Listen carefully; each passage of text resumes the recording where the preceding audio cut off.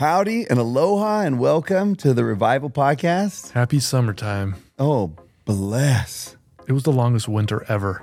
No, and I really need a really long summer. Like, I'm fine if we don't have a November. Can you pray for or a that? fall. We just we skipped. I don't, maybe. Yes. You should know you can pray for anything in the whole wide world. Okay.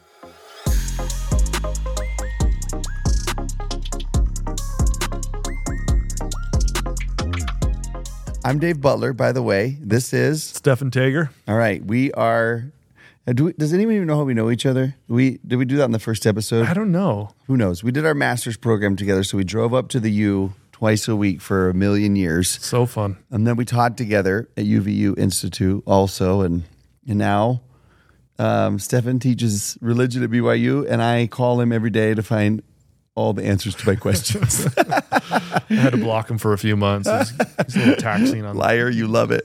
All right. So this is Revival Podcast. We take a conference talk every week, and we just talk about what are the, the thrilling, the exciting, just the soul satisfying parts of these. What questions do these talks, because they actually make a difference, right? During conference weekend, it's hard to get engaged, I think, or at least it is for me. But then you look back on them, maybe one a week, and you just kind of see some of the truths and how relevant all of the things that they're talking about, how to live as a person of faith. So that's what this podcast is. Today, we are doing this talk by Elder Carl B. Cook.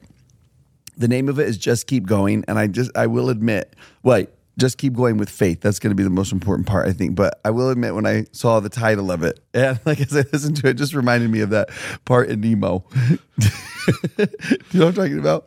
Remember last week when you'd never been to Disneyland? Have you ever watched Nemo in your life? It's been a while. Oh my gosh. I don't even, what do you watch? I really like... Now I know it's going to be good because of your face. I really like watching, my favorite YouTube channel is called Dave's Walks. Dave's Walks? It's this guy in the UK, and he just walks around the English countryside or little UK villages. It's my absolute favorite channel. And I'll just put on some soft music, and I just pretend I'm in the English countryside. Okay, I love you. So if there's anyone in England who wants to trade homes for a summer, I'm all in. Okay, well, there's this movie, and it's about a fish, and it's called Nemo. It's like all the rest of America knows it. And he meets Dory. Remember Dory? Do you know who these people are? Yeah. I've seen it. Okay. But she has this mantra, where she says, just keep swimming, swimming. And that's and she's trying to teach Nemo's dad, when he's looking for Nemo, that's what you do. You just keep going. If you have sharks, you just keep going. If you have the pelicans eat you, you just keep going. If a whale eats you, you just keep going. That's kind of her mantra. And it works out for her, in the end. It's very President Hinckley would have loved the Nemo movie, because remember, he was so he was go forward with faith. Yes, right? He was always just and I actually love the stuff that he, you see circling around, people repost all the time, where he's just you just keep going. And there is something about that line, to just keep going, just keep swimming, that feels optimistic, and it feels oh, that's easy to say if you're not in the middle of it, And the question is, does that actually work in real life? Is that how long does that actually last? And he gives this line where he says this. This is in the talk, Elder Cook, Carl B. Cook. We have this skeleton that we have as a Halloween decoration. I'm just telling you, and its name is Carl. And so it just throws me off when I see Elder Carl. We're sorry, Elder Cook. No. I think it's our favorite decoration. He would love it. He would love it. It was not named after him. I'm sure he would. They just have the same name, and so it just throws me off. Okay. In his talk, he says this: the God of heaven and earth will help us overcome discouragement and whatever obstacles we encounter if we look to him, follow the promptings of the Holy Ghost, and just keep going. And then there's this dash in the written one, and it's with faith. Yeah, because I feel I can keep going a lot. Right. I feel I can move my body and say the right things. But the with faith part, that's the question that we want to answer, is how do we keep going, but with faith? Well, and if the question is, and then how do we overcome discouragement? It's sort of I believe that someone could go through this life weighted down by a discouragement from day one to day end. They really could. And you would make it. You'd be alive, and you'd have a job and pay your taxes and go to the grocery store and golf and all the things that you would do in life, and just be weighted down with discouragement, right? Can you be weighted down when you're golfing? Sure. Yeah. Probably. Yeah. You could take discouragement anywhere with you, right? And so I don't think it's so much of the issue of like making it through life. Like that, to me, that's terrible. It would be a terrible way to live, to think like, oh, I just grit my teeth and I made it. I did not give up and I kept going, right? Yeah. But it seems like it's like, wait, but what if you didn't have to do that? And it seems like adding that other part in is like, how do you keep going with faith? And it seems to maybe be the answer for the antidote to discouragement. You know, Yeah. I don't know if that's the right way to say that, but On some level, I mean, just to be honest and be practical, there are moments where you just go through the motions. sure. Like we have to be real about it. You're not going to feel amazing all of the time. Yeah. And I think sometimes you have to. Right. I remember reading this thing about like, it was a writer and you know, and it was like, what, someone was asking like, what do you do if you don't feel like writing? And he was like, I write. Absolutely. Like, because you just have to, you know?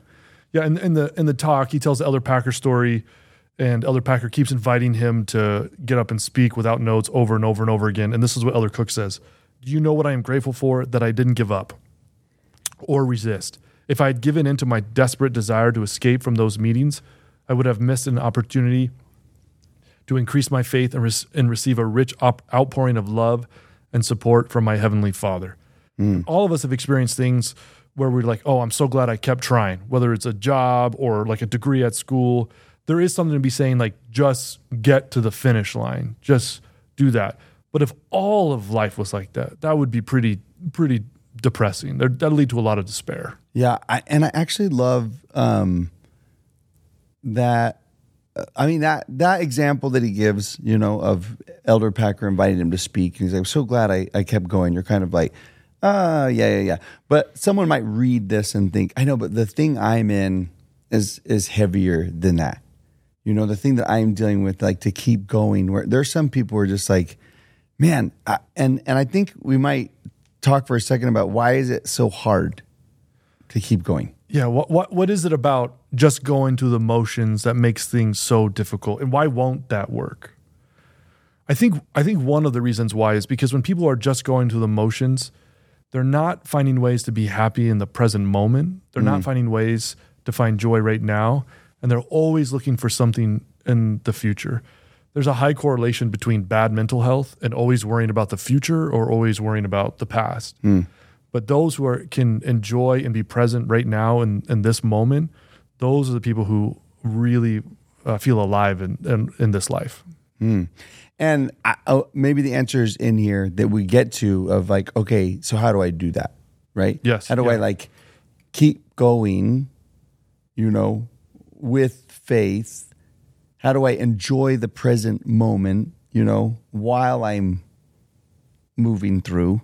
Yeah, 'cause I really believe that all of the pioneers who walked across the plains, I really believe that even though they were going through horrible things, some of them, if not a lot of them, learned how to walk the trail in a way that actually they were more enlivened. They felt more love. They felt more goodness in their life. Well, and I actually think too that I read this article one time about the Willie Martin Handcart Company, and there's two parts of it that were like super impressive to me. One part was that, you know, sometimes we tell the story about them and we give them the motto, they had faith in every footstep. And I want to say like, well, there's no way 100% of them did. Like, I actually think some people crossed the plains and lost their faith as they came across. Some people probably crossed the plains and came out faith neutral. And some people came across and like, there's this one guy I love so much. His name is Francis Webster. And he said this line where he said, it was a privilege for me to be a part of that company. And he said this, he said, it was during those times that we became acquainted with God. And like Elder Cook said, where he's like, do you know what I'm grateful for? I'm glad I didn't give up because I would have missed out on opportunity. And I think that's what Francis Webster would say too, essentially saying the same thing, right? Where he's like, I'm so glad that I didn't give up because that experience led to me becoming acquainted with God.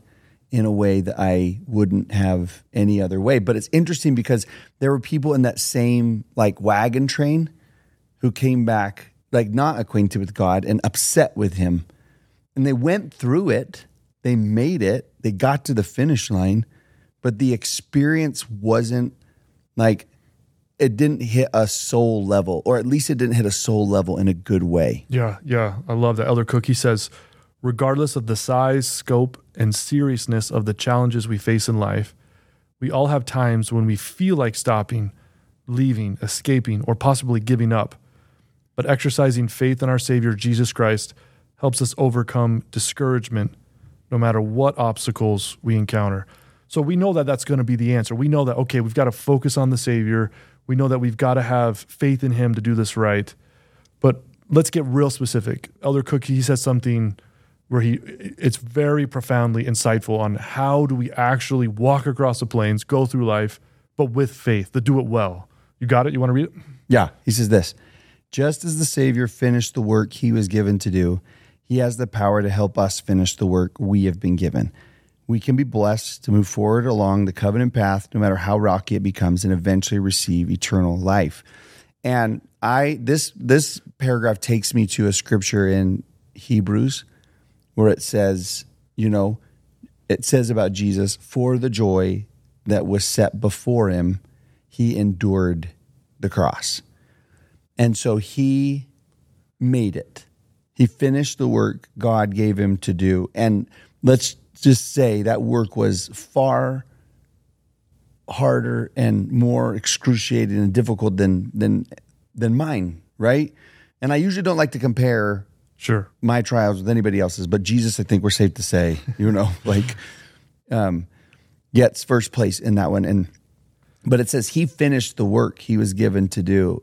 And Paul tells us, in Hebrews, for the joy that was set before him, his heart was set on something.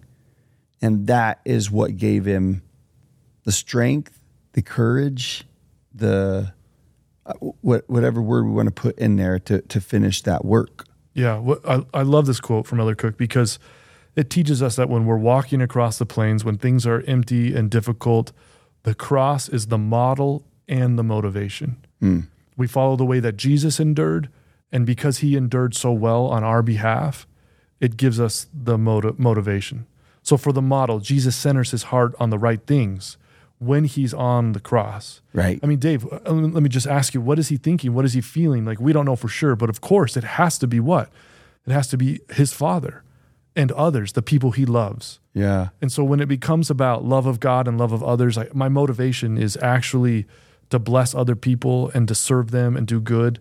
Then I think that helps us have the right model in how we get through this. Yeah, and I'm just so intrigued by that he has a holy purpose in mind on the cross. Like, I think there's something different. Like, easy, he could have been focused on the pain, and he could have been focused on the injustice and the unfairness of it and all of those things. But he actually has a heart focused on love of his Father and love of us. And almost as if I imagine him just saying I have a purpose here. There's purpose in this suffering. There's purpose in this enduring. And his heart seems to be so set on that. And in that way, it's the model, right? Where he said, almost as if he would say to us, set your heart on love, but also set it on a holy purpose too. Like, what if you saw whatever it is that you were enduring? What if you saw the potential for a holy purpose in it? I mean, God, the Father, took what happened on the cross and has turned every situation golden because of it. Like, he took that terrible situation and he turned it and the outcomes of it are beautiful. And what if I was focused on that and I knew that there can be holy purpose in whatever it is I'm going through. Keep going with the mindset of God's going to do something beautiful with this circumstance and situation. Yeah, I love that so much. And I mean, let's get real practical. Let's say someone is struggling in a specific area with family or work or church or whatever. And one way to apply what Elder Cook is saying is to get real honest about why you engage with that aspect of your life. And then to repent and say, how could I make this trial or this area of my life, how could I change my motives here to do it for a holier and higher purpose? What do you mean? Wait, say that, explain that to me better. So, so let's say someone is having like a really difficult time with family. Often, let's say their kids are not acting the way that they want to. Sometimes the real reason why that bothers us is because we want to be seen as good parents. We want the affirmation that comes from being seen as, oh, I'm a good mom or I'm a good dad. And then to go to God and say, Father, I'm sorry, forgive me for using my kids to try to get more affirmation in this world. Help me to love them more. And that changing of motive deeply sanctifies our trials. I think that's why we despair. And that's why some people can handle them so well, is because they see a purpose behind their difficulties. Yeah. I had a friend one time I went to their funeral of their little baby who had tragically passed away. And it was terrible. It was a terrible situation. But he said something at the funeral where he just said, that the mindset he was trying to develop was, if he could take it back, he would in a heartbeat. Because I think it's important to say right here, let me say what he said and then I'll clarify. But he said, what if this experience is what turns us closer to God? What if this experience is what binds our family like closer to each other in love, like making it through this tragedy together? What if that's actually what ends up like helping us become the people that God intended us to be, that we wanted to be? Now, in saying that, I think I want to be super, super clear. And it's like, I don't think God caused what happened by any stretch of the imagination. Like, I don't think he did that so that they could become better people or learn compassion and love and all those things. I think a tragedy occurred in this particular situation, the way he was saying it. But then he saw it in a way where he's just like, oh, what if, God could use this. Yeah. Could he use, if he can use a cross and he can use that, can he use something like even this? Remember, there's that song, I was actually thinking about it earlier, the Nearer My God to Thee, right in the first verse, even though it be a cross that raiseth me, nearer my God to thee. Like whoever's writing that song is saying like, I want to be nearer to you. And even if it's a cross that raised me up nearer to you, they're saying like, I would take it, and people sing that song all the time without thinking like about that line where you're just like, whoa, that's a totally different kind of perspective. That's a trust in God. When he says a faith in Jesus Christ, that's a trust in them that they can take these situations and turn them for good. The only way, I love that, the only way that someone could have the motivation to do that is if they see that the Savior went through the deepest, darkest places for us, so I'd be willing to go through the deepest trials for him. If the cross is abstract, he died for everyone, then it's hard to make it through those things. But if he died for me, if he did that for me, I'll do anything for him and use any difficulty to get closer to him. Yeah. And I guess it kind of depends on like what someone means by don't give up. And if you feel like God is the one calling and saying, don't give up, keep on going. Like, I can turn this for good. Don't turn your back on me. Don't turn your back on others because of this. Like, give it time. Let me have some time with this. Then I feel like I could say back to him like, okay, I'll keep going. I won't turn my back on you or others because I trust you. You didn't turn your back on me. And so I won't either. I won't turn my back on you as I go through this. I love that. This final quote, is this Joseph that he's quoting here? Oh, at the beginning when Yes. he says that? Yeah. He told me I should never get discouraged, whatever difficulties might surround me. If I was sunk in the lowest pit of Nova Scotia and all the Rocky Mountains piled on top of me, I ought not to be discouraged, but hang on, exercise faith, and keep up good courage, and I should come out on the top of the heap at last. Oh, man. And it made me think, just for the first time while you were reading that, is I I'm just picturing at him under all the mountains of Nova Scotia, whatever that is. He's in there and just piled on top of, all that's piled on top of him. Like, I just imagine him thinking in his mind, God sees me. There's something about that we haven't quite addressed yet, where I'm just like, he sees me, he sees my situation, he knows what's going on. And even that actually feels like it like encourages me. Yeah, if you need to experience that more directly, here's some practical things you might do. First, you might get a priesthood blessing. That's one of the most directly powerful ways that God speaks to us. And then you can really see that God sees me, right? Another thing is to pull out a patriarchal blessing and look for those lines that apply. I mean, revelation always leads to continuous more revelation. So look for those lines that speak to this situation, right? Yeah. I think those are two practical things we can do. And then look to that and look to the cross as that model for how Jesus endured, but also the motivation for how I might also. Amen. That's revival. See you next week.